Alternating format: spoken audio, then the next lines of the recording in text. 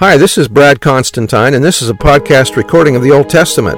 Although this is not an official recording of the Church of Jesus Christ of Latter-day Saints, every effort's been made to be as doctrinally accurate as possible. I'll be using for the text the Joseph Smith translation of the Old Testament, along with many commentaries from general authorities of the Church, BYU professors, Bible scholars, and others. This format will be very detailed, and so if you want a deep analysis of the Old Testament, you come to the right place. Thanks for your attendance. Hi, welcome back. This will be for Nehemiah chapter 10, and I'm going to skip some verses here because they're just names again. Now, verse 1. Now these that sealed were Nehemiah the Tirshatha, or governor, the son of Hakaliah, and Zedekiah. And so then he goes through and lists a whole bunch of names, all the way down to verse 28. And the rest of the people, the priests, the Levites, the porters, the singers, and the Nethinims, remember they're temple workers, and all they that had separated themselves from the people of the lands unto the law of God, their wives, their sons, and their daughters, every one having knowledge and having understanding. They clave to their brethren, the nobles, and entered into an oath that a curse should come upon them if they did not walk in God's law, which was given by Moses, the servant of God, and to observe and do all the commandments of the Lord their God, and his judgments and his statutes. In their new spirit of unity and national pride, the Jews made covenants to marry within Israel, keep the Sabbath, pay the temple tax instituted by Moses, make offerings, dedicate the firstborn to the Lord, support the Levites and the priests with their tithes, and do all things necessary to sustain the temple. In other words, they covenanted to reestablish obedience to the law of Moses.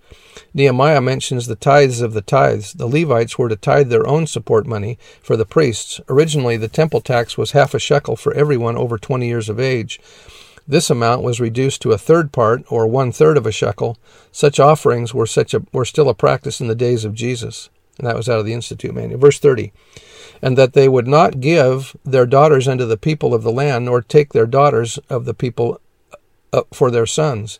And if the people of the land bring ware or merchandise or any victuals or grain on the Sabbath day to sell, that we should not buy it of them on the Sabbath or on the holy day, and that we should leave the 7th year and the exaction of every debt.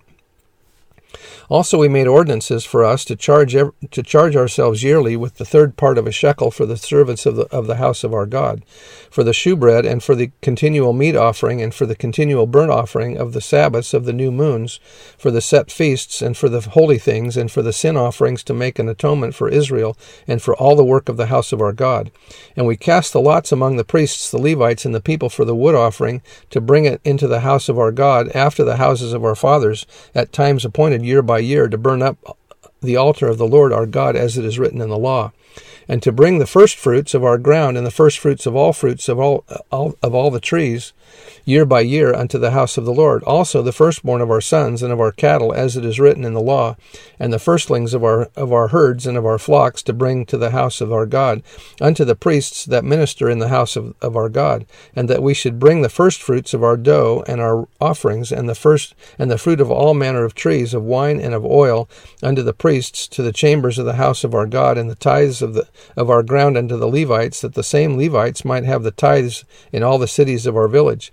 And the priest, the son of Aaron, shall be with the Levites when the Levites take tithes, and the Levites shall bring up the tithe of the tithes unto the house of our God, to the chambers, into the treasure house. So remember that the tithe of tithes is that the Levites also paid tithing on what they received.